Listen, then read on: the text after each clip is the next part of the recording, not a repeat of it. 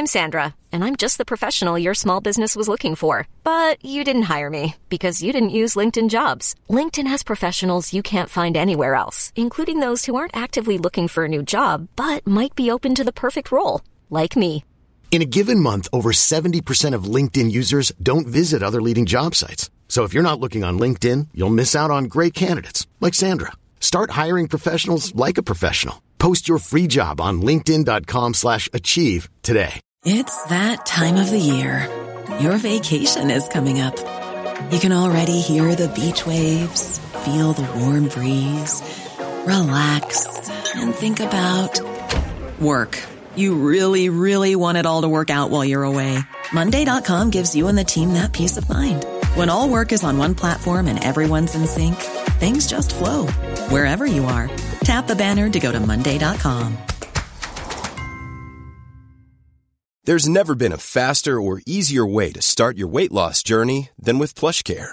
PlushCare accepts most insurance plans and gives you online access to board-certified physicians who can prescribe FDA-approved weight loss medications like Wegovy and Zepbound for those who qualify.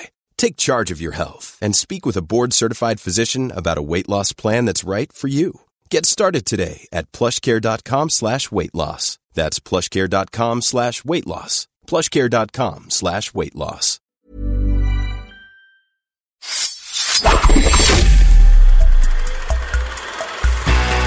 Podcast like it. Just podcast like it. Podcast like it's 1999. Podcast like it. You want a podcast like it? Podcast like it's 1999. Podcast like it. Just podcast like it. Podcast like it's 1999. Podcast like it. You want a podcast like it's 1999.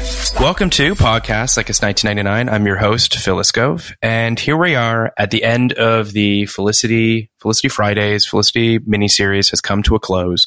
All 22 episodes, or however many episodes there have been of this. And I wanted to end with two interviews from two people that were obviously incredibly important to the show creatively, which is an interview with Lawrence Trilling. He's been on a couple times before, but he directed a couple episodes in the last 5 and specifically directed the series finale of the show. So I chatted with him about what it was like to do those final episodes, and then also was able to talk with Josh Reams, who was one of the head writers on the show. He wrote, I think, 3 of the last 5 episodes and wrote 14 episodes of the show in total. Wrote the series finale, the last 2 episodes, in fact. So I was able to kind of really talk with him about the creative process of what it was like to be in that writer's room, and what it was like to be on that show. And they were both really great interviews. They're both, I mean, Lawrence has been on. He's been great in the past, and he's great again. But having Josh on was a real thrill, and he's really funny and really great. So first up, we have Lawrence and then Josh. Thanks for listening. Welcome to Podcast Like It's 1999. I'm your host, Phil Iskov, and I am thrilled to have Lawrence Trilling back with us to Lawrence Trilling, who you might know, is the EP director on all your favorite shows, Alias, Parenthood, Pushing Daisies. He's currently showrunner on Goliath on Amazon. But specifically, he directed 2 of the last 5 episodes of Felicity. And maybe most importantly, depending on who you ask, the series finale. So I want to talk about all of that. And I want to get to sort of that notion of, let's be honest, the pressure that comes with directing a series finale. I mean, that's a very big deal.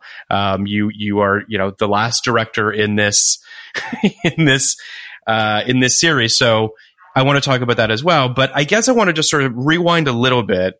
For people that don't know, at least from what I've gleaned from interviews with Matt Reeves and what have you, Felicity's 4th season was picked up for 17 episodes, and the writer's room was told there would be 17 episodes. And then when something didn't go well, I'm assuming the launch of another WB show, whatever that might very well be, they were like, actually, we'd really love 5 more episodes of Felicity, even though you've finished the show. So as a director, you come into this, let's call it an experiment, because it involves time travel and the supernatural, which is not something that Felicity is necessarily known for. How do you sort of approach that tonally to make sure that you're still emotionally, respectful to the previous seasons, but also have fun with the sliding doors aspect? Yeah, it's a great question. I mean, that is an accurate tee up of what happened. And, frankly, we're just completely thrown for a loop. And it's one of the most, you're reeling from a decision like that, because on the one hand, that's phenomenal that you get a chance to do more episodes. Sure. We loved the experience of making this show together, and we were all sad to leave it behind. So to get the chance to get to play together for a few more episodes was wonderful. But of course, it had been pretty much sewn up as a as a show. And Scott Foley directed that beautiful episode, and it was his directorial debut, and doing the graduation, and that was supposed to be it. So when we got thrown for that loop, I remember when I first heard the idea of time travel coming out of the writer's room, I was highly skeptical, to say the least. And I thought, oh no, we have this precious legacy of this show.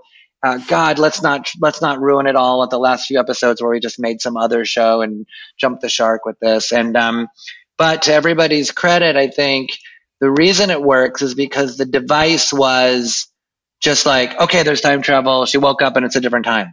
Nobody tried to do any presto changeo. There's no change in the visual vocabulary. There was no, nothing in the cinematic vocabulary or the tone that changed. It was just like, let's take this one giant leap and just get it over with. Okay, there's time travel. And then let's settle the show back into its regular tone. And I think that kind of worked. And then there were certain hidden advantages in that, which is, the whole show is predicated on, Felicity at the crossroads of a decision. Where should she go to college? Who should she date? And so the idea that she gets to redo some of that, I thought added a level of poignance that was an unexpected gift for us. Yeah, I mean, I'll be perfectly honest with you that I remember watching these time travel episodes vaguely in 2002. I was still watching the show to its conclusion, and I was a big fan of the show. But I was a little thrown by the time travel. I'm not going to lie. Back in 2002, I was sort of like, wow, okay, so that was a choice. And now with years of television experience, and more age behind me, I've really come to love these final 5 episodes. And I say that because, to your point, it's a gift, right? You really were, if we're all being honest, given the gift of a network giving you 5 more episodes of a show that you love. Like, that's a gift. But then on top of it, you got to find a way to deconstruct Felicity, and maybe specifically her relationship with Ben and Noel, through the prism of this time travel stuff. It really gives you a whole new way into it, which is also a gift. So I was really taken with how I quite frankly was quite surprised by how impressed I was by the whole thing, just because of what I remember it in fragments back in 2002. This time I was really sort of like, wow, this is a high wire act that they somehow pulled off, because it really, to your point, you hear time travel and you're like, wait, what? Why are we doing this?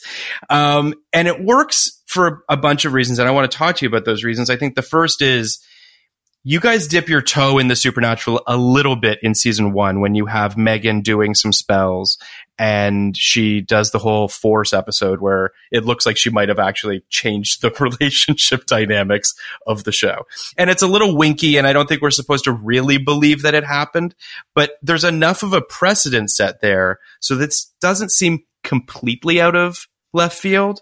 Like there's a little bit of piping that's been laid out. So I respected the fact that you guys did it, but you did it in a way that was a nod to where you came from. Right, and don't forget we took an even bigger swing with the Twilight Zone episode. So we really went way out of bounds there. So there was that little vocabulary of venturing outside of conventional reality. 100%. But I think, so I think you're right. And I think thematically, look, it was a really great way to explore the growth of all these characters, and that, fundamentally, to see that Ben had really grown from his mistakes and his decisions and was kind of buckling down as a student and kind of being able to make commitments in his life. And Noel who had always been kind of followed the straight narrow, was getting a chance to try other things and explore more about himself. And then Felicity too is, just moving nimbly between these different identities. And it's funny, I was thinking about the change in the theme song even, which is Yes. which is that, can you become a new version of you, which is that the key line in the new theme song in seasons 3 and 4. So it's like that was kind of a precursor, or it was a little omen about what was going to happen. They would get to be new versions, 100%. And I think that it's also, the show always comes back to Felicity. It comes back to how she defines herself, to the way that she sees the world, the type of person she wants to be with. I think that, listen, I've done 20 plus episodes of this, and Team Noel, Team Ben is paramount, right? It's a thing that people are in camps. That much I could tell you. And for good. I think that it's great that people are invested in the relationship. And I think it was smart to make that the cornerstone of these 5 episodes as well, of the path not taken. I think we all live our lives thinking about what could have been had we decided to take a different road. And I think that this show taps into that emotional sort of vein incredibly well. I sort of want to talk about, were these 5 episodes sort of siloed off? Were they broken in sort of a completely different time? Like, I guess I'm just sort of trying to wrap my head around, as a writer, you're told you have 17 episodes and then you're told you have 5 more. I know that they all aired in sequence, so that was part of it. But how did it play out, I guess, is what I'm getting at. It was a whole new process. It was as if it was a new writer's room. So they were done. And, Wow, okay. And I believe it was pretty far along even into the production process, because if it had been done much earlier, they would have just postponed the graduation. I mean, let's be frank. This was a desperate move to do this time travel. It was because the graduation episode had already been shot. It wasn't, right. It wasn't like, oh wait, let's just make the last episode and come up with new stories to get us there. It's like, it came down to, it was an emergency, and then they had to sit together and go, what the hell are we going to do? And I guess the conventional road would have been, let's take a look at, the beginnings of post-college life for these people. But that would have been problematic in its own way, and maybe pedestrian. And there's I think the romance of staying inside of the college experience was a much better way to go rather than see them start taking their lumps as young adults. I mean, I think I want to stay in the poetry. And it's really the poignance too of that. We can just keep this going a little bit longer, this life, just before we have to enter the realities of adult life. We can just kind of tease this out a hair longer and just play with the what ifs, I think was a very smart way to go. But it really did come out of desperation. No lie. It was just, it was completely a move that just was, we were just sitting around going, what the hell are we going to do? So. I mean, that is pretty incredible. And I would say, and I'm sure you can attest to this as well, in our business and in so many businesses, some of the best stuff you make is with a gun to your head. So, 100%. It's necessity is, all of that. But, so I guess I want to also, I have a conspiracy theory, and I'd like you to either confirm it or deny it for me, because I'm not sure if this is true. But we got to talk about the Elena scenes for a second here. Mm-hmm. So Elena dies in the beginning of these 5 episodes. And then we go back in time, and then essentially what happens is Felicity sort of kind of changes the space-time continuum to keep Elena alive, so that when she comes back to present day, Elena is alive again. Right. And those scenes were cut for time. But I guess my question to you is, were the last 2 episodes always meant to air together? Because I'm wondering if the last episode, because to shoot that much more seems odd to me, but you tell me. I don't know I guess I'm questioning sort of not questioning, but I'm wondering did the Elena scenes get excised because of time, or because there was just no other options, basically? It's a great question. I mean, I think as my recollection was that, again, there was some pragmatism to this. There came down to time, but also, if you notice that the last episode has quite a few clips in it. So we shot essentially half of our number of shooting days on the last episode. So part of the gauntlet that was thrown down to us was not only, we want these more episodes, but we also want you to give them to us for way less money than it would normally take you to make those 5 episodes. So again, the clip show, which is appropriate, and the conceit around, the getting the undoing the spell and all that worked. But so that was part of the reason why that we had, and then I think honestly, we just ran out of real estate in terms of airtime. And so the Elena stuff had to go because we wound up pouring more clips in, even though it started off as a disadvantage. We're like, how are we going to shoot this series finale in 4 days? Oh, we're going to do it with clips. But then once we leaned into the conceit, it took on more of a life. And so I think there wasn't as much space for the other stuff. And then part 2 recollection, but don't hold my feet to the fire on this because two decades ago, is that the Elena stuff wound up being a little overly explainy and devicey. You know what I mean? So I think part of what the reason we get away with it is because we spend so little time on talking about what it is. Once you start seeing the seams and the flaws in the logic of it, which I think the Elena scenes ultimately exposed. It was not because of Tanji's acting or the writing. It was really because she's wonderful. It was really because it was like, maybe we're over-explaining to our disadvantage here and we should just leave it magical, That makes absolute sense to me. Because, I just recently obviously watched these 5 episodes, and every time Felicity has to explain what's happening, your steam kind of comes out of your ears a little bit. Cause you're just like, wait, what? So I absolutely agree with you that less is more. And I think it's a testament, not just to the show, but to how much people love Elena's character and love Tanji Miller's performance, that the what happened to Elena thing became such a thing, right? It's right. Just, they love the character and they just wanted to understand how she just magically appeared at the wedding at the end, which is understandable. Yeah, I mean, I get it. It is those scenes are online for anyone that wants to watch them. They were on the DVD set. So, those scenes have been with some interview footage from you and Matt and JJ.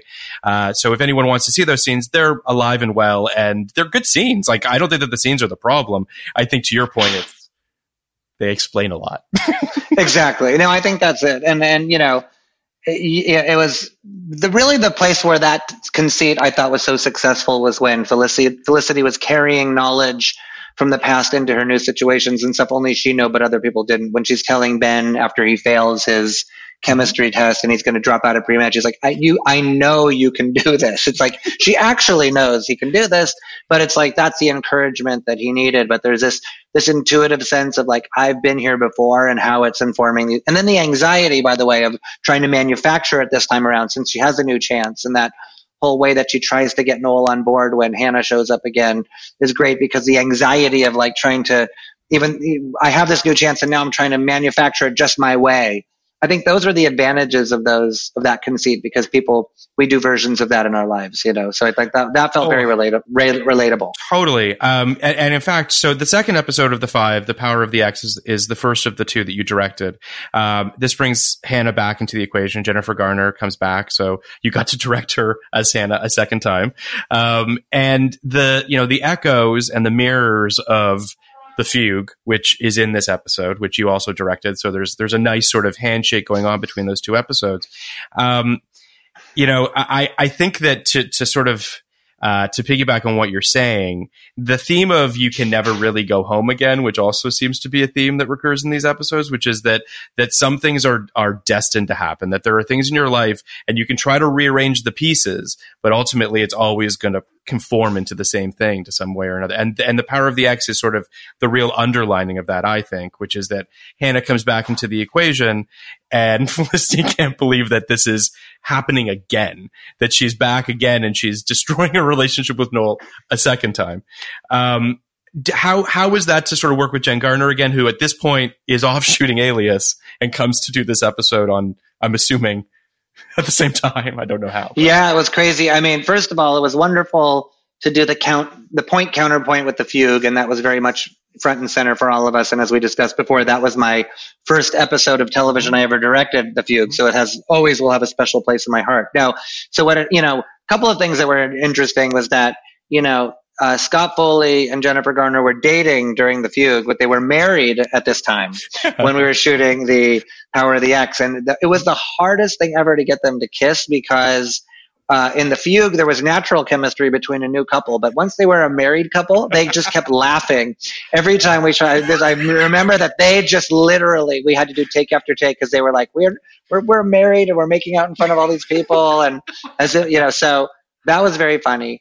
At the same time, Jennifer was in the throes of season 1 of Alias and it had already aired and it was a hit. And she was just in this very incredibly heady space of working her butt off, learning new languages and fighting and shooting 15 hours a day. And so both shows were shot on the Disney lot at that point at the same time because, JJ was involved in both shows and there was some overlap in the kind of in the departments. Some people had left Felicity to go work on Alias. There was a lot of overlap in the culture of the two shows. So pulling her out of costume on one thing, rushing her over to do Felicity, but she dug it because it was, a departure from what she'd been doing. And it was kind of a nice way to say goodbye to the character. And, I think she does such a good job of, she's cast in a position that would make her so automatically unlikable to go steal Noel away. But yet she's sort of guileless and we love her and she's got a very different way of being than Felicity. And I thought that was the contrast between those two women is great, especially in the scene where Felicity goes to her and asks her not to date Noel. Yes. And there's a great energy when they see her at that market, that first scene, because it immediately, you can see on Carrie's face the immediate sort of crestfallen component of like, how is this possible? How is she back? But it's, to your point, it's kind of impossible to hate Jennifer Garner. There is something about this effervescence about her, this very sort of warm component that, to your point, you're just like, well, how? So you're very torn, and I think that's obviously the key to this episode. I think the inescapability of it is great, and I do like that by the end of the episode, Noel breaks this and does commit to Felicity as opposed to committing to Hannah. So Felicity gets to have the flip side of the coin that she didn't get to have, I guess, in quote unquote reality or whatever we want to call it back in season 1. Right. So I thought that was really great. The Sean and Megan stuff is also really interesting. I think that they have a really interesting arc throughout this because Julie comes back into the equation and throws a wrench into their whole relationship. But Amanda and Sean have such wonderful chemistry together. They clearly are friends that go way back, so they have that kind of vibe. But what was that like, sort of navigating the beginning of that breakup a little bit and sort of navigating through the Sean and Megan stuff? Yeah, that's, again, a joy to do because as you mentioned, we're all such good friends and, Greg and Amanda are two of JJ's oldest and best friends. And so, and I've known them forever. So we were all, on this journey together of starting our careers. So it's pretty fantastic. In terms of their relationship, I think, the hardest thing creatively was, I think, is finding that line in Megan between her, what has made her so hilarious. It was her hardness, her harshness, but then, essentially she's a comic relief character in season 1. We don't really know her. She's just there to be the absolute antidote to Felicity, And then as we've gotten to know her and develop her, there was always that challenge of keeping the edge on her and keeping her fear of vulnerability alive because Sean is such a puppy dog. And so open and warm. So I thought that initially the challenge was, how do we start to penetrate and get closer to her, but without losing what makes her unique and special? If we open her up all at once, so we're going to lose the magic of Megan, But what's nice about this side of the coin is, Sean's the one with the secret. He's the one who's kind of, he's going to let her down. And that's I think the awkward way they both navigated that was really good and just very, and because he's older than they are.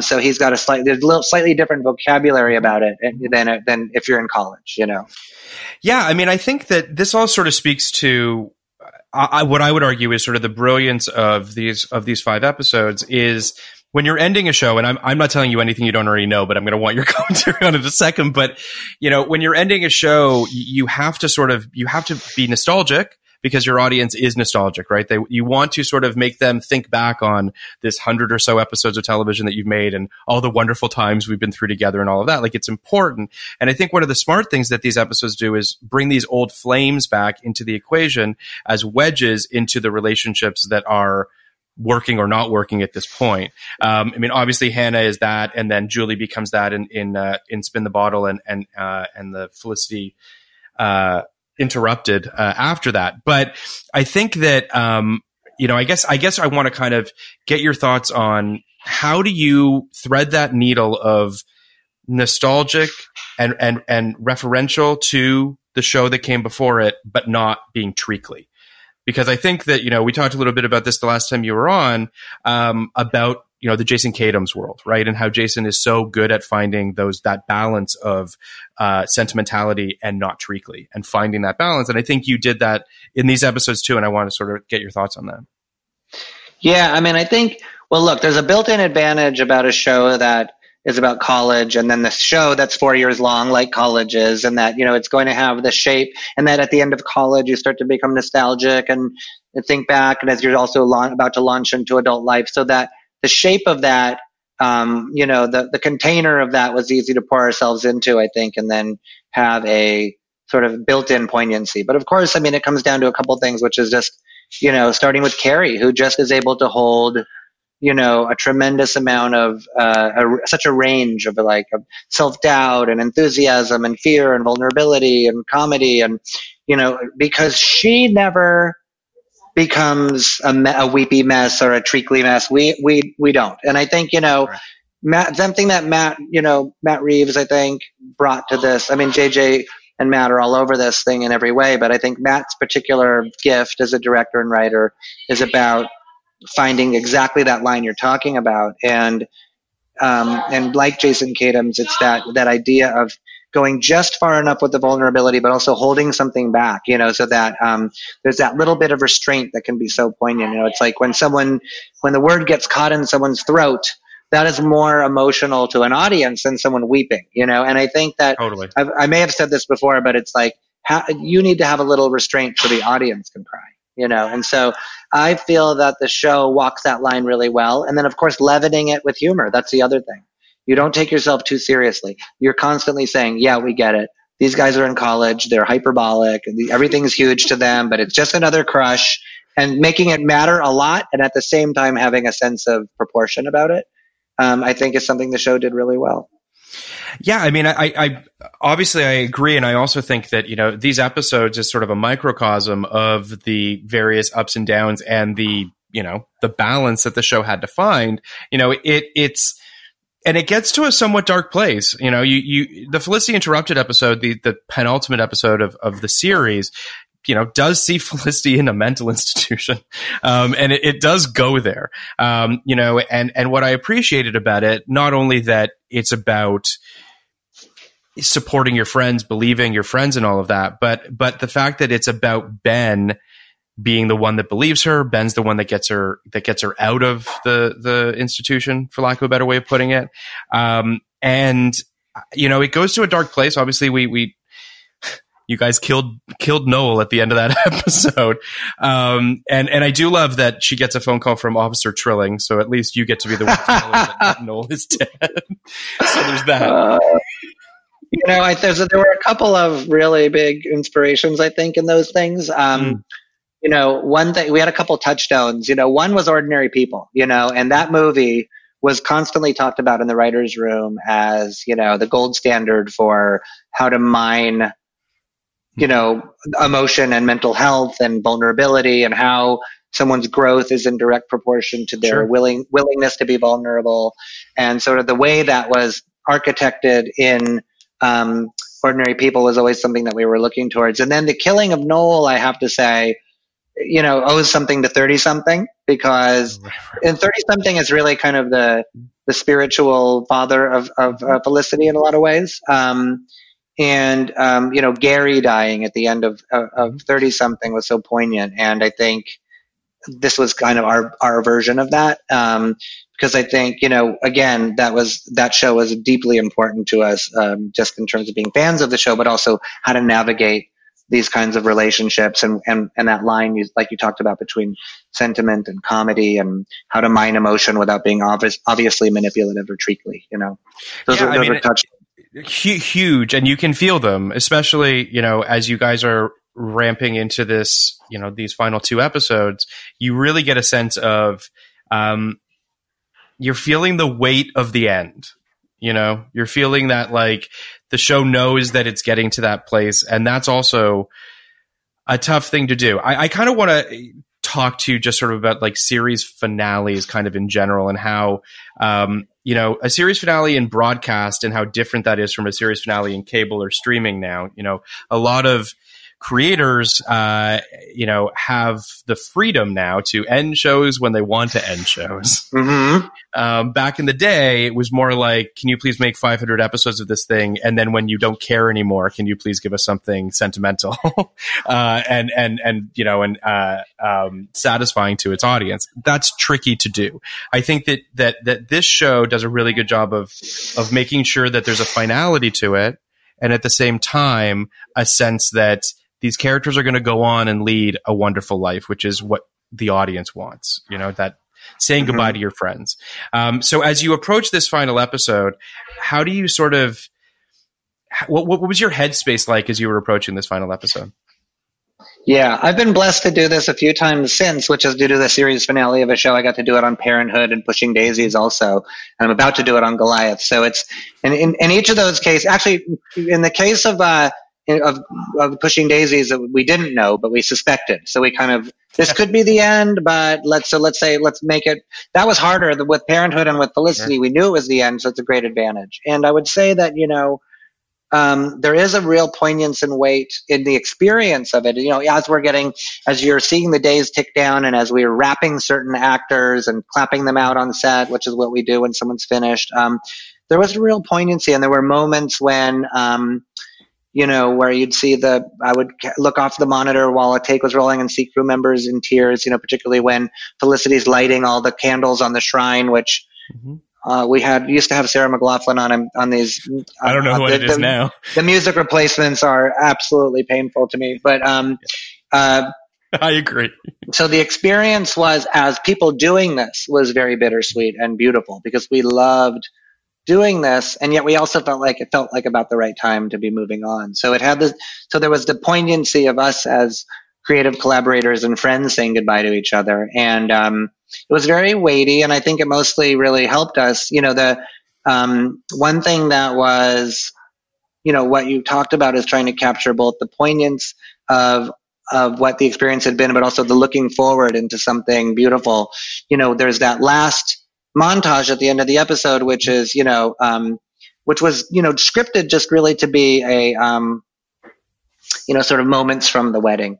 And I was trying to get something going to just bring everybody together and just find that moment where like they're all together in one place and they can all really connect. And so it wasn't really working well.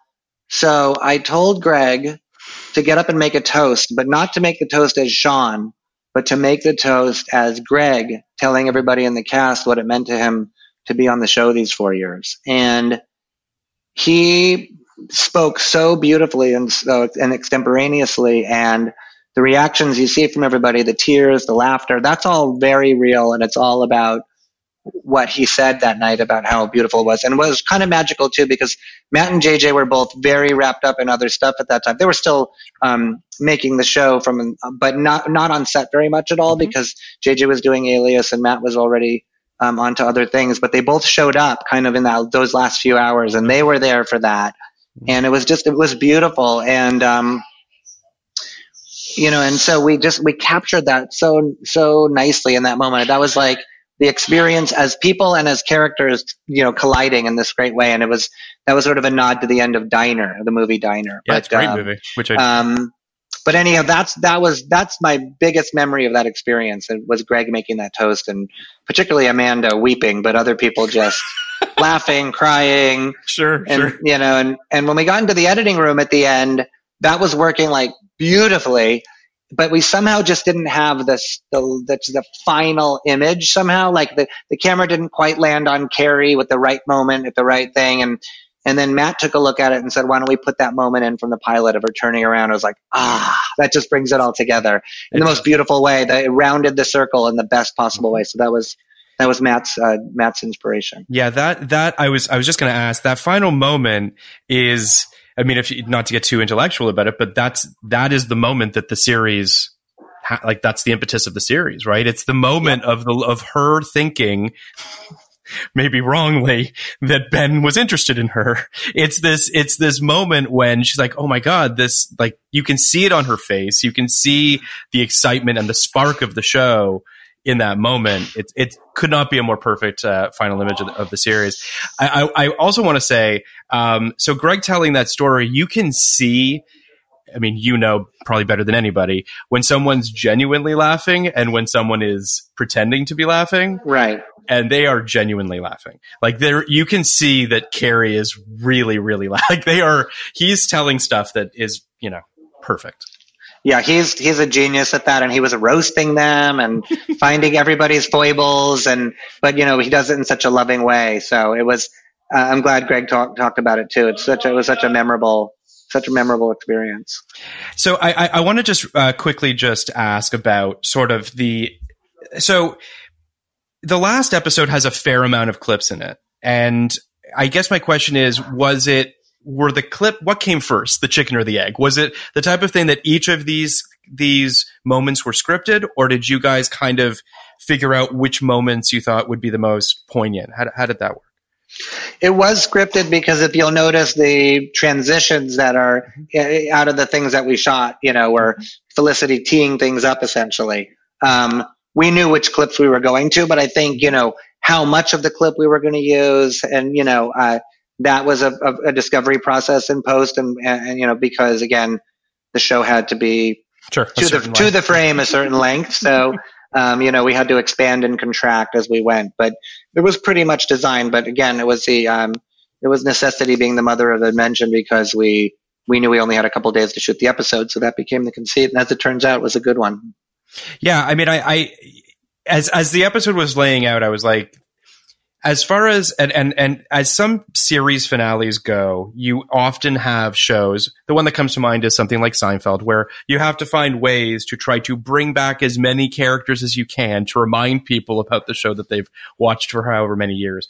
And as far as those conceits go, this was a really effective one. You know, this idea that the only way to break the spell is for her to have to go through her past is, you know, on paper, maybe it sounds a little bit much, but in execution, it was executed really beautifully. I thought Kurt Fuller was great as Korsakoff, this wizard, I guess. I'm not really sure how else to describe him, but I thought he was great. I thought he had a really great energy. And again, like, I mean, you're never going to go wrong with Kerry Russell sitting on a couch, reminiscing about, you know. Yeah. So, yeah, I mean, how did you feel about it when everything was said and done? You know, when you looked at the final cut, did it feel like, you know, you were obviously happy with it, I'm assuming?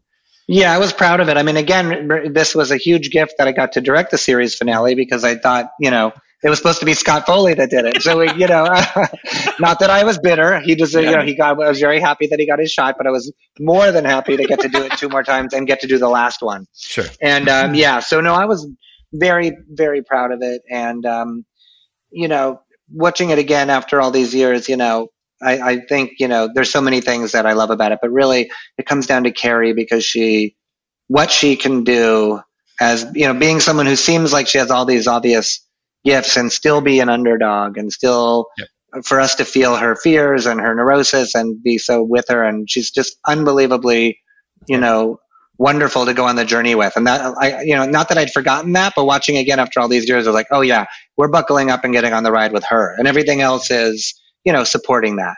Yep. Well, I mean, Lawrence, I can't thank you enough for coming on to talk about this and to walk through these episodes with you again, and specifically the finale as we wrap up this miniseries. It wouldn't have been the same without getting to talk to you about it. So I really appreciate that. Oh, it's been a pleasure and an honor. So thanks for including me. Hey guys, it's me, Phil, again. So now we have my interview with Josh Reams, who was one of the head writers on Felicity. And I talk with him about what it was like to be on the show. He joined in season 2. So we talk about, the breaking of season 2 and Felicity cutting her hair and the sort of the big kind of, swings that they took at the top of season 2. And then we talk about the end of the series. He wrote 3 of the last 5 episodes. So we talk about what it was like, writing essentially 2 series finales for Felicity. One, where, essentially she graduates, and then one where Warner Brothers says we want 5 more episodes. So make up something. So, we talk about that process, and it was a really great interview. He's really funny and really heartfelt about his time on the show. And I think it's one of our better interviews. But I also just want to say, thank you to everyone who's listened. I've done 22 of these or something like that. And it's a show that's been really important to me and really inspirational to me over the years. Obviously I did this one alone without Kenny. And perhaps, there might be more TV shows that I cover by myself, but, it's a real watermark show for me. I've rewatched it many times over the years, and to be able to do a deep dive into each of these episodes over the last couple months, in the middle of a pandemic, nonetheless, has been it's been really wonderful and really lovely. And I appreciate everyone who's listened to these episodes. It's really meant a lot to me. So here is Josh Reams to talk about wrapping up Felicity. Thanks for listening. I'm thrilled to have Josh Reams here, the showrunner currently of Dynasty. The showrunner of Felicity, we should say, in the end. Were you the I don't know if I was officially the showrunner, but I was certainly way too involved. You wrote the finale. You wrote 2 finales, in fact. Twice, so exactly. We'll talk about that. But I just sort of want to rewind for a quick second here, and ask, so where were you in 99? I know that you were working on Chicago Hope for the first half of 99, perhaps, and then Felicity for the second half, but Yeah, I guess that's true. I guess I was finishing my 3rd year at Chicago Hope, and my contract was up, and I was ready to move on. And Jennifer Levin, who I had been on Chicago Hope with, had gone on Felicity for season 1, and obviously we were still in touch, and she was like, you should come and get on the show and meet with JJ and all that stuff. And I did, and I think that was the only show I met on, and I met with JJ, and we got along very well. And, next thing I knew, I was on the show, and it was, I think there were only 4 writers in that second season. Really? Yeah. That's crazy to hear. That's very crazy. Small room. Yeah. So you wrote 14 episodes of Felicity in your time on that show. I don't know if you know that. I know I wrote a lot. That's a healthy amount of episodes for a television show. Yes. So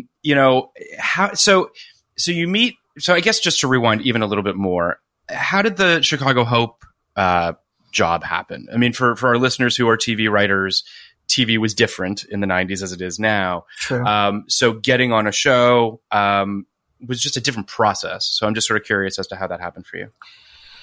Well, it was kind of a weird, fluky process in the sense that, like, I had wanted to be a sitcom writer. I wanted to be a half-hour writer. And I had written, like, 20 sitcom specs at least. Like, I would write a spec, and then I would be like, oh God, that's terrible. And I would just start another one right after it.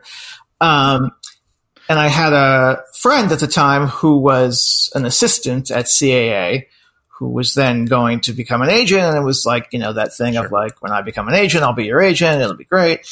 And then he coincidentally, when he became an agent, weirdly represented the showrunner of Chicago Hope at the time, who was John Tinker, because David was doing other things. 10 other shows. Yes, exactly. And he said, why don't you just go in and meet with John? You'll like him. He's into sports like you. You'll have a good time. You'll talk. And I was like, but I want to be a sitcom writer. This is the opposite of a sitcom. So like all great agents putting you in a meeting that makes no sense. Exactly. It was totally. And I was in film school at the time. And so I was like, whatever, I'll just do this because why not? So I went, and because I was young and, hungry as opposed to now, where I'm just old and hungry, I went in with like 30 ideas for freelance episodes, which I couldn't come up with 30 ideas right now for anything. But at the time, I was really filled with ideas. And so I pitched him, all these ideas. He picked a few, and he was like, great, why don't you write a freelance?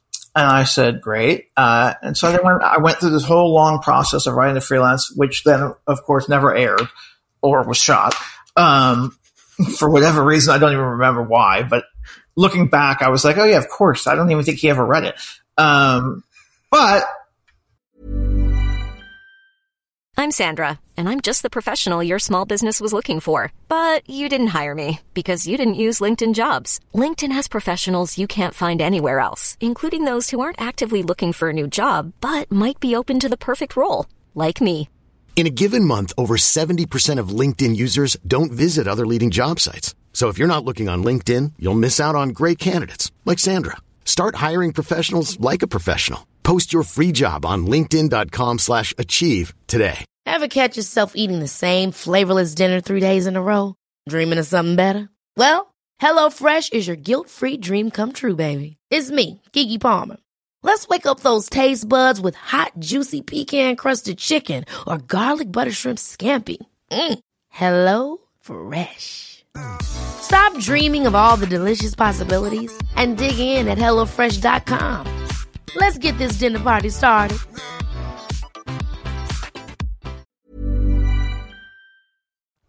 He liked it enough, or somebody told him they liked it enough, that they called me and offered me a job as staff writer the next season. So that was on season 2, and then I worked on season 3, 4, 5 after that. What a business we work in, Josh. Yeah, it was a little crazy.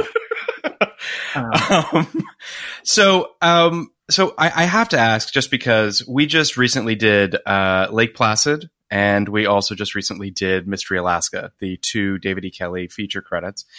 We will be doing Ally McBeal, and I'm sure we will cover Chicago Hope in some form or another.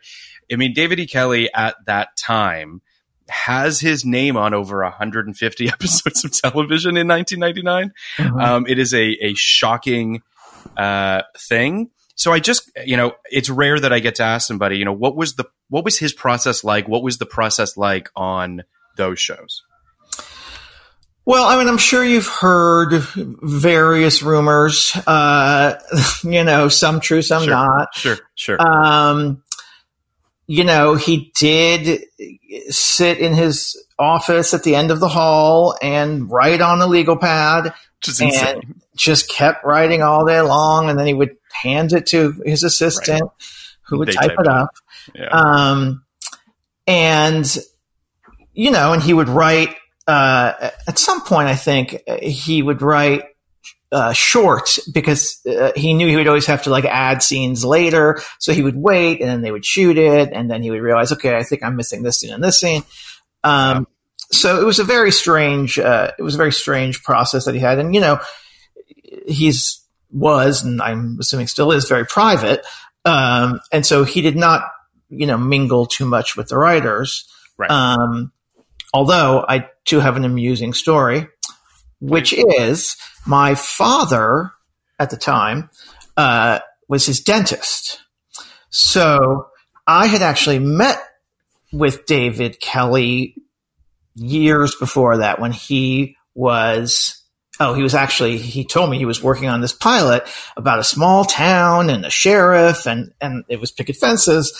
And so I remember we had a lunch at the commissary at 20th Century Fox, and he was like, so, my advice to you is you really just need an agent. And I said, wow. I said, well, I actually have a guy who's going to be my agent as soon as he gets promoted. And David was like, okay, great. Let's just talk about sports now.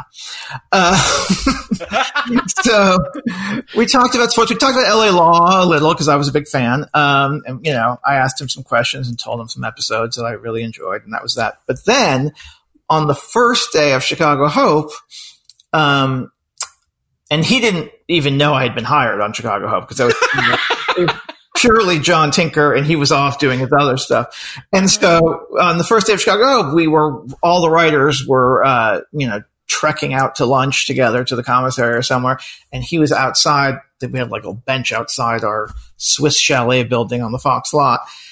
And he was writing and, was looking down, and he looked up and he saw there was probably like 12 of us. And he saw me and he goes, "Oh, hey, Josh." And then he just looked down and kept going. And all the writers were like, "Oh my God, what just happened? How does he know who you are?" And so they were all convinced that David Kelley had hired me personally. And I was like, this is the first time he's known I was there. I'm shocked he knows my name. That's amazing. But he was always very nice to me. And I hear he's lovely. I've heard nothing but positive things about the experience. One of the directors of an episode of mine of Station 19 worked with him, and just said that the process was just unlike anyone else in its own way. And I think that's, we all have our own ways of doing things, and he obviously found a way that worked really well for him, and more power to him. So how was Felicity different in terms of the writing and in terms of the room in comparison to Chicago Hope? It was the complete opposite in the sense that on Chicago Hope, we would have a room for the first 2 weeks of the season or something.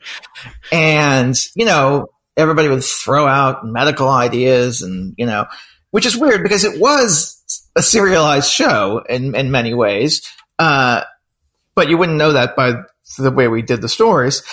And then, it would be like, "Hey, you go off and work on episode 1, 2, 3, 4, 5, 6, 7, pointing to everybody. And then you went off and worked on your episode." And there was a small group, within the larger, writing staff that we all helped each other and wrote each other's stuff. And because otherwise you literally had no help. So right. It was, it was me and Jennifer and Ian Biederman and Tim Kring.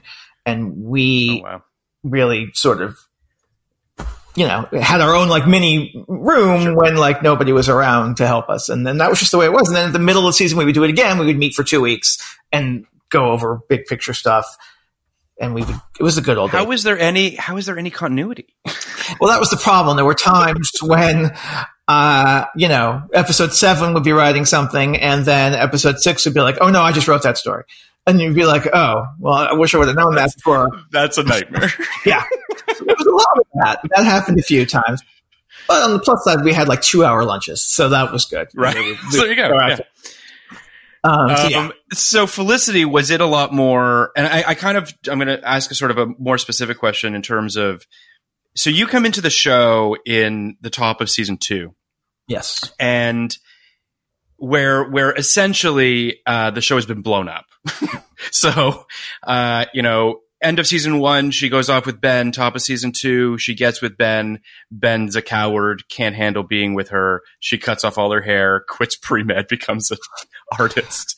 And basically the whole show is sort of thrown to the wind. Right.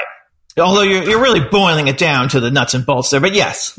But but the reason I'm asking the question is, and I haven't been able to talk to anyone who was there during this moment, and that's unbelievably bold, as you can speak to, right? I mean, to throw caution to the wind like that for a show that's a hit, and to basically say to your audience, "We dare you to keep watching this show." Right. What was that like? How did that manifest? How was that sort of, Well, you're forgetting one thing, which I don't know if you're forgetting or just don't know, is that, because you weren't there, is that we didn't know who she had gone away with, Ben or Noel. Sure, of course. So we spent the first weeks going back and forth between who it was. That's amazing. And we would spend one day and it would be Noel, and then there was one day I remember we had decided it was Noel, and JJ had gone out and was at a meeting or something, and he came back, and we were like, no, we think it should be Ben. And he's like, what is going on? So we changed our minds a million times. But then we did eventually settle on Ben. And then, we didn't think we were blowing anything up. We just knew, like, we liked the haircut idea because it fit with, like, let's break them up because we can't, have them together for an entire season. Looking back, maybe we broke them up too soon. Who knows? Just to be clear, just to cut you off real quick. Yeah. I'm a big fan that you guys did this, just to be abundantly clear. I think it was a bold decision, and it shows how bold this show was within the parameters that it existed in. I was in no way denigrating the choice. I think that it's really interesting how courageous this show was at that time. And I don't know that that's a label that a lot of people give to the show. I think the haircut heard around the world is a thing that this show has around its neck, which is fine. But I just think that, to your point, and this ties into the final episodes as well, which is you gave yourself the most opportunity to write. You gave yourself the most avenues and the most exciting things to do. And you wanted to write the best show you guys could, as opposed to perhaps feeding the audience in the way that they're used to. Right. No, that's for sure. And we really did think, oh, this is a great story. She's going to cut her hair. She's going to, turn her life around. And breaking up with Ben seemed like, they're in college. People break up and get together and, things happen. And so let's make it, as real as possible. And so it was that we just thought, like, okay, we can get good stories out of it. Right. And I would argue that it did. Now, I know that season 2 was a bumpy ride for you guys from a ratings perspective. It shifted time slots. It did all sorts of stuff. And it wasn't, again, it was a test to your audience. And I think perhaps at a time when audiences weren't really tested. So that's sort of part and parcel of that. Mm-hmm. Her hair grows out. It's all fine. Season 3, your ratings go back up. You guys get a solid time slot. And the show seems to be working in a really interesting way. I think that each season, and I talked with Joanna Robinson about this last week, each season feels like its own thing. And I love when a show can make a season feel like its own entity within a bigger piece of the puzzle. And I think you guys do a really great job with that in season 2.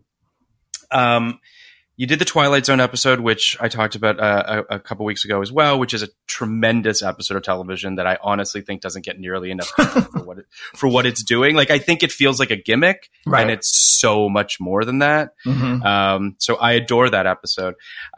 So to sort of talk from 30,000 feet for a second about the balance of the tone in the show. Mm-hmm. I mean, it's juggling a lot of comedy and earnestness and drama and all these sort of things. Were there shows that you thought about, movies that you thought about, things that inspired you as you were writing this show in any way? It's funny because it was a long time ago, so I can't remember specifically. Yeah, sure. But it's funny that you say that because they're JJ and Matt's office were right next to each other, and there was a picture of the two of them, and basically I didn't write it with my hand, somebody else wrote it, but I had said, working for them, it was like Matt was like, make it emotional, and JJ was like, make it funny. And so somebody put Post-its up underneath their pictures that said, make it emotional, make it funny. And so that was really the hard part of the show. Was like, we had to do both, and, it was fun. And, obviously we had more comedic characters with Sean and Megan. And so that, lent itself, Felicity wasn't, a laugh riot, but, but I think we just, I have to say, to be honest, it was definitely one of, if not the hardest show I've ever been on in terms of coming up with stories. I mean, we couldn't believe, we were like, what? We have to keep going? Also, it was 22 episodes. So, and it's just like, I love high school shows. I loved 90210. I loved My So-Called Life. And the problem is, as we often said in the room, there's no stakes in college. Like, nobody cares if you don't go to class. nobody cares if you get bad grades, you know? And so it was hard. It was a very hard show to come out. And the first season, which I wasn't on, was a little easier because it was like, I remember they had a whole list of like firsts. First time this happened. First time this happens. Yep. So then when you're in the second season, I was like, I guess we can't do seconds if nobody wants to see that. So yeah, it was hard. It's funny you say that because, you know, we've done 20 something episodes of this miniseries.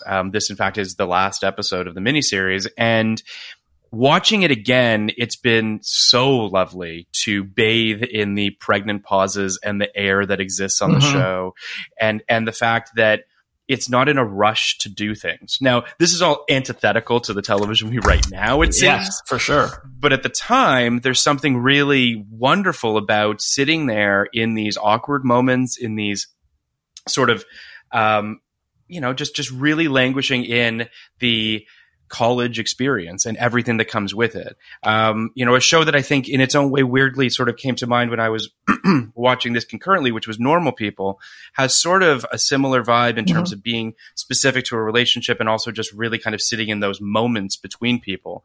You know, someone that comes to mind as I was rewatching this was Cameron Crowe in a lot of ways. Those sort of the little moments, the, you know, how big you can make those little moments, I think is a real test. We were big fans of Say Anything, and we were big fans of Jerry Maguire.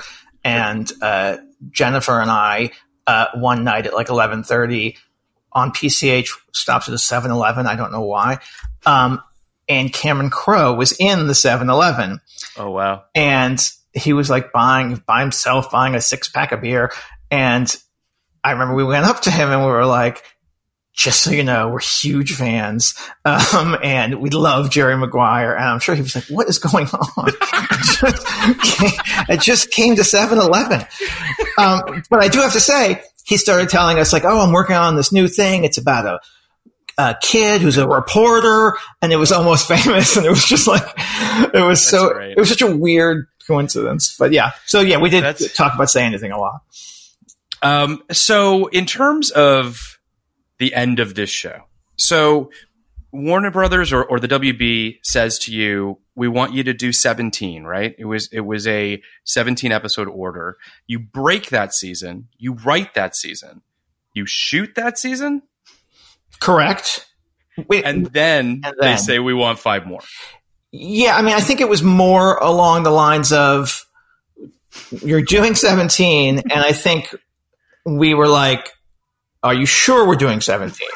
Because we're going to build towards graduation in 17. And it was like, yes, you're doing 17, you're doing 17. And then after 17 was written, then it was, you know what? I think we should do 5 more. And, you know, the one thing people don't say when they talk about that is that they said to us, we want 5 more episodes. We're not giving you any more money. You can't make any new sets. You just need to figure it out. And so, you know, we were like, what are we going to do? Like, we were like, do we do like an escape room? Yeah, exactly. And so I remember we talked about summer school for a while, and then we were like, no, that's boring. And then we were like, can they get jobs and still live in the dorm? So yeah, it was not, we were not, pleased by that late notice. If they had told us earlier, we could have adjusted. But, you know, 17. It feels, I like to approach it. And I also just want to say, when I watched the final episodes when they aired back in 2002, it was a swing, right? I mean, there was time travel all of a sudden on this show that did not really have time travel prior to this. So I didn't really know what to make of it. I certainly didn't hate it, but I also just didn't really know what to make of it. Watching it now, I think it's great. Like, I think that you guys not just rose to the occasion, but you came up with something that kind of perfectly mirrors what it needed to do under the circumstances. You know, your hands are tied. You're, as you said, you know, budgetarily and otherwise, but watching these episodes again, I realized that there's an episode in season 1, and I'm sure you know this, so I'm not telling you anything you don't already know, but there's an episode 1 where Megan does a spell, and she cuts up the photo, and she tears it up, and she puts it in a beak or whatever, and it's alluded that perhaps Megan is the one that was able to essentially get Felicity and Ben together. because that exists, it doesn't seem like that big a swing to me that she puts a spell at the end of the show. No, it didn't to us either. I mean, it's funny because I watched the last two last night, and I was like, "What? I wrote this? I don't remember any of that." So then I went online because the one I really couldn't remember was I think it's episode 18, the one where Time will tell. Yeah, where she does go back, which I believe I also wrote, but whatever. You did.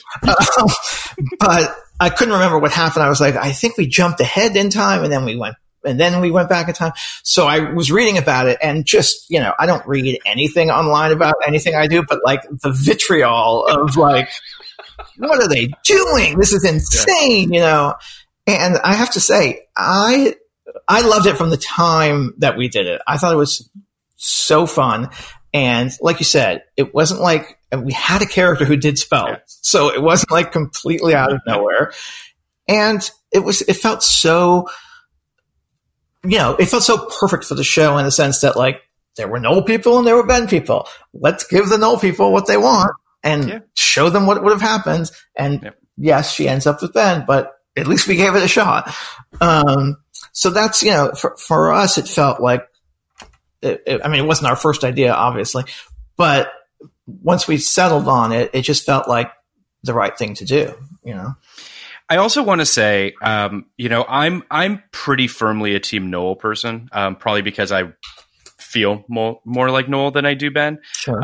Despite the fact that I am Canadian like Scott Speedman, that's not enough for me. But I'll say this. What you guys successfully did in those last 5 episodes was get me on board for Ben and Felicity ending up together. Mm-hmm. Him and him believing her, right, when during the time travel part of it, and showing the fact that, first and foremost in the first series finale titled The Graduate, you have Ben go to California to follow Felicity. The mirror, of course, of her following him, which is a perfect symmetry to the show and would have been great way for the show to end. Yes.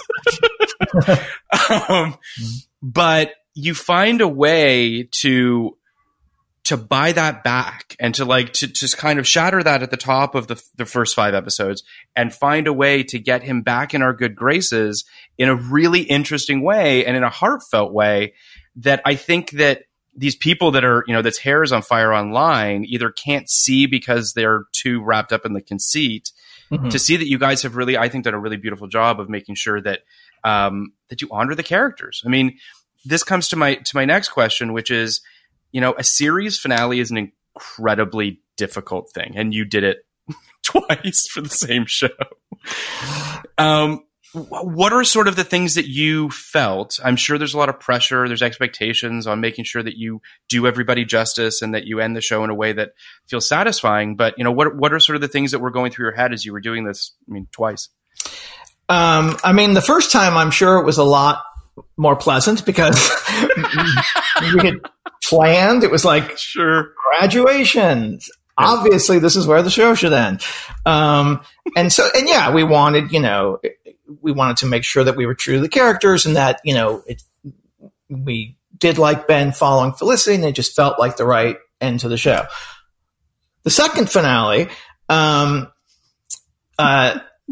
it's funny because when I was watching last night, that scene where Ben, where Ben does tell her, I believe you, after he gets that phone call, I was like, oh my God, this is so great. I really am totally with Ben right now.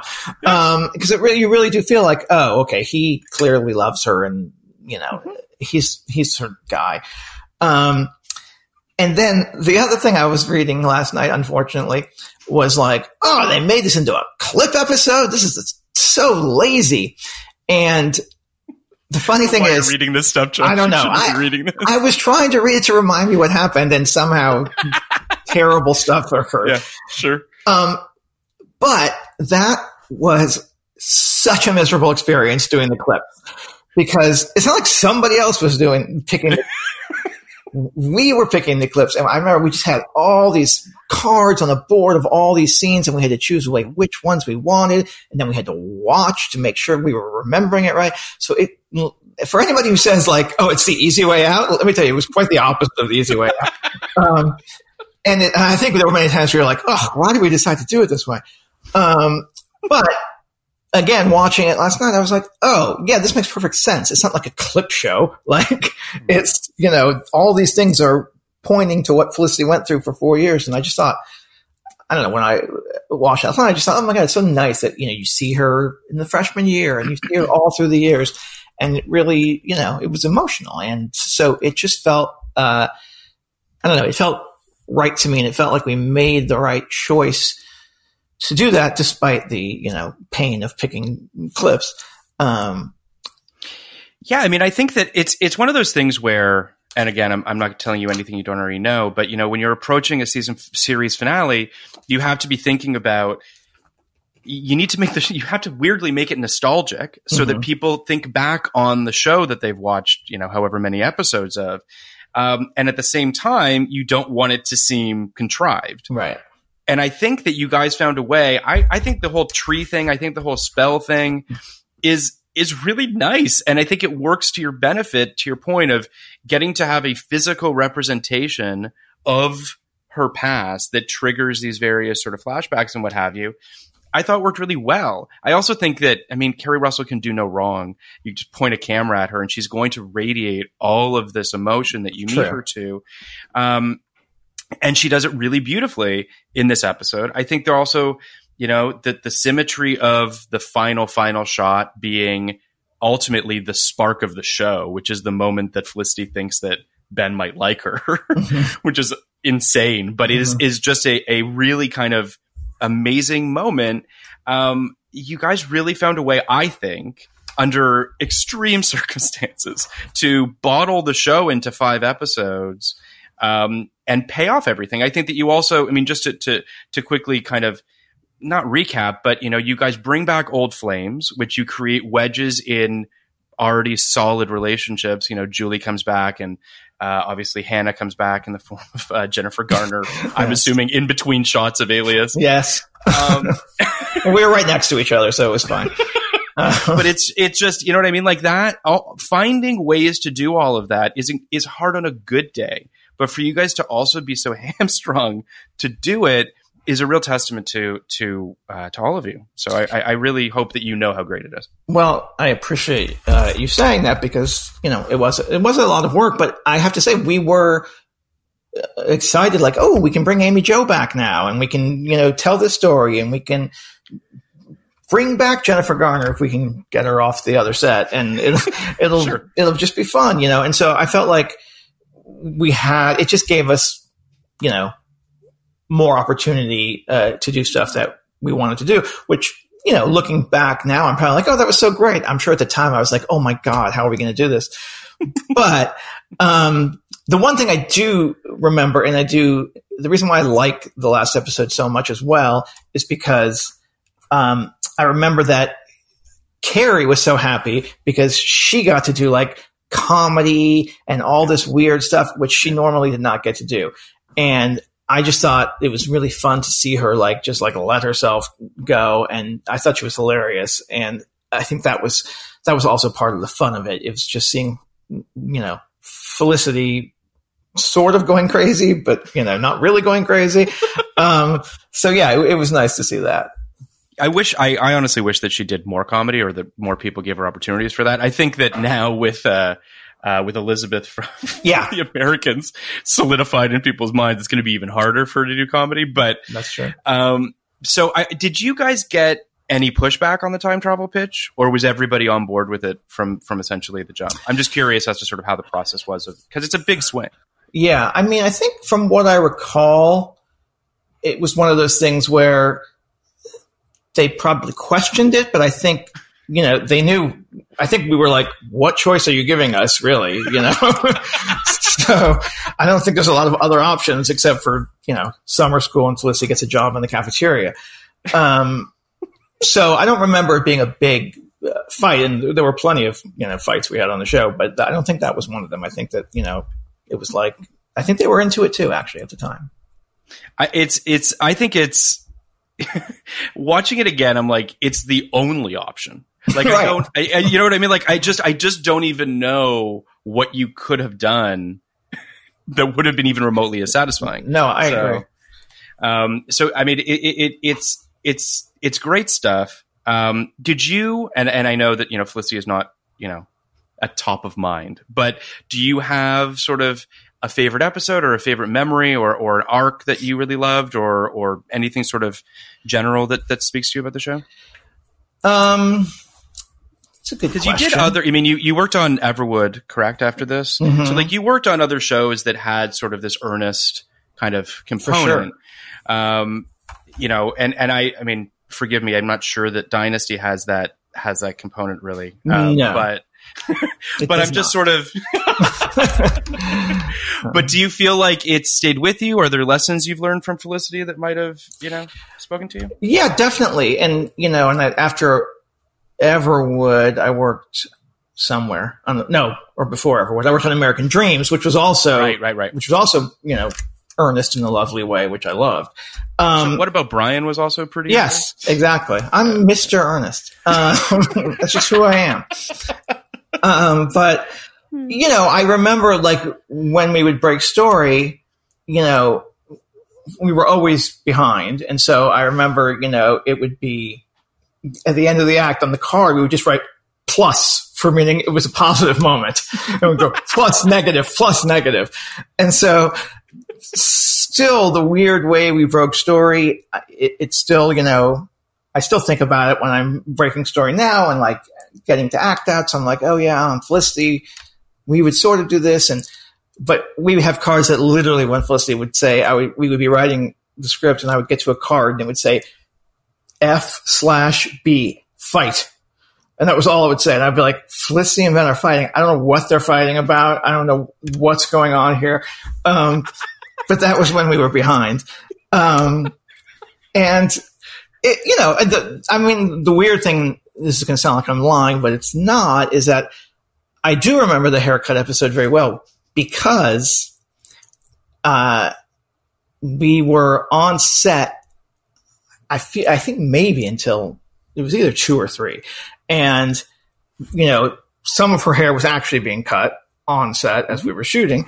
And basically I remember it because my wife, who I'm not sure was my wife yet, but it was close to being my wife, was so mad at me because she had been calling me all night and I was on set and I wasn't answering. And I don't know if I can't remember where cell phones were at the time, but I remember getting home at 3:00 and we had like a huge fight. I was like, we were cutting her hair. I couldn't get off the set. Like, I'm sorry. And she remembers that too. It's certainly a moment that neither of us forget because we don't really fight, but that was definitely a big one. I do love that the haircut had a tangible effect on your actual life. It really did. Fantastic. It really did. So speaking of the haircut, just very quickly, sure.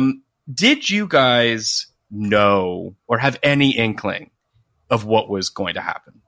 Like, did you know that, cause like, did you know how iconic her hair was? Did you know that this was going to be as big a deal?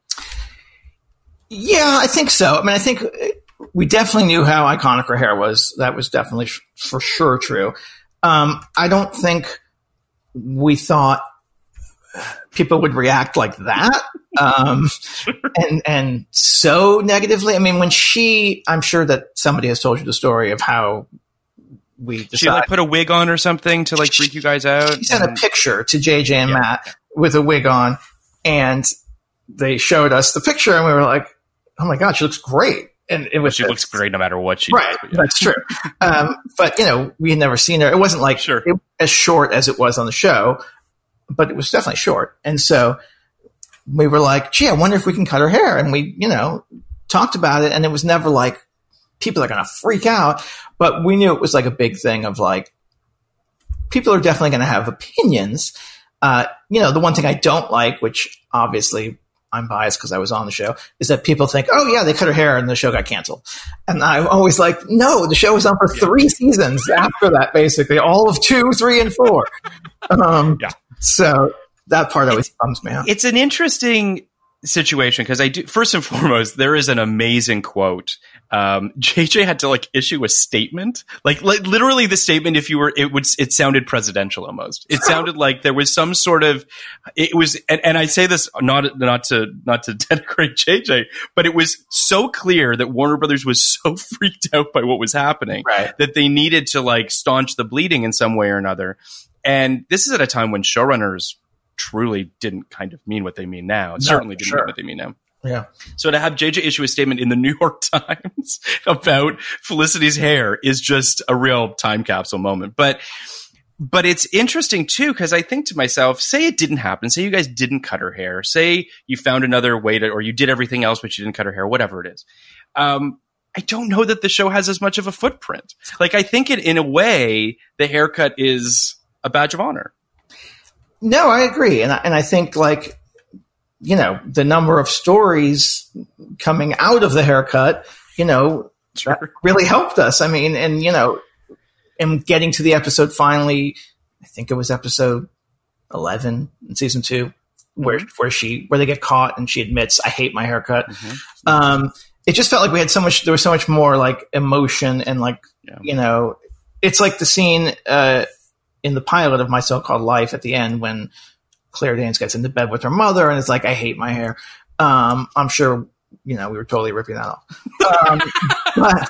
But yeah, I think that's true. And, it just, I don't know. It does feels like that's a part of the show. The show would not have been the same without that. And, it just felt right, and I was just thinking of the episode before that, which was an episode I wrote, which I really enjoyed, which was when they got caught in the pool. And I remember we filmed that at USC and it was 11 o'clock and the water was freezing. And I remember Carrie was miserable and Carrie never complained about anything. Ever. And I just remember oh God, we felt so bad because they would go in the pool and then they would run out. There was a hot shower and they would go into that. It was just terrible. But that was one of my favorite episodes, actually, that I think it's a great episode. Great Expectations, I believe. Great Expectations. Yeah. It was the first episode of 2000. So it was after the break, the Christmas break, it was the first one back. There's a moment in arguably my favorite show ever, which is 6 Feet Under. There's a moment when Claire turns to her mom and she says, they're sitting on the porch or whatever, and she's fucking with her hair or whatever, and she says, I just want to cut off all my hair like Felicity. And Frances Conroy says, oh, is that a friend of yours that I've met? And she's like, yeah, she's been over for dinner. And it's this moment where my two of my favorite things merge in this weird fictional universe that I just think is fantastic. That's very funny. I know about Brian. Barry Watson cut his hair at one point, and I put in a joke where somebody did call him Felicity. I think it's a nice haircut, Felicity. So that's fantastic. I kept it going. Yeah. Well, I just want to say thank you so much for doing this, Josh. I know that you're incredibly busy. Your show in a pandemic, I can't imagine all the place that you're spending right now. So I really do appreciate you coming on. Listen, I appreciate you having me. I hope I wasn't a giant disappointment. Oh my God, you were not a disappointment. You were fantastic. I appreciate all the kind things that you've said about the show and about me. And so, right there. It's all true, and I really do appreciate. This is, as I said, it's the end of this series. So to have someone who was there in the room while all these sort of big creative decisions were happening is really, I think our listeners are going to love it. So I really appreciate that. Great, thank you very much. Podcast like it, just podcast like it, podcast like it's 1999. Podcast like it. You want a podcast like it's 1999.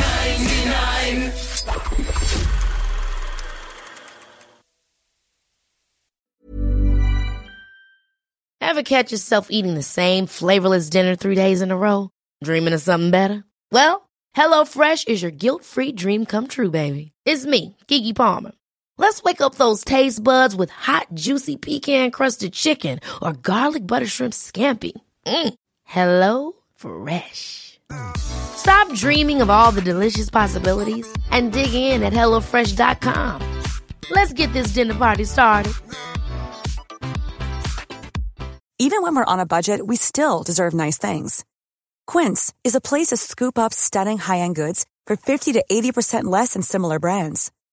They have buttery soft cashmere sweaters starting at $50, luxurious Italian leather bags, and so much more. Plus, Quince only works with factories that use safe, ethical, and responsible manufacturing. Get the high-end goods you'll love without the high price tag with Quince. Go to quince.com/style for free shipping and 365-day returns.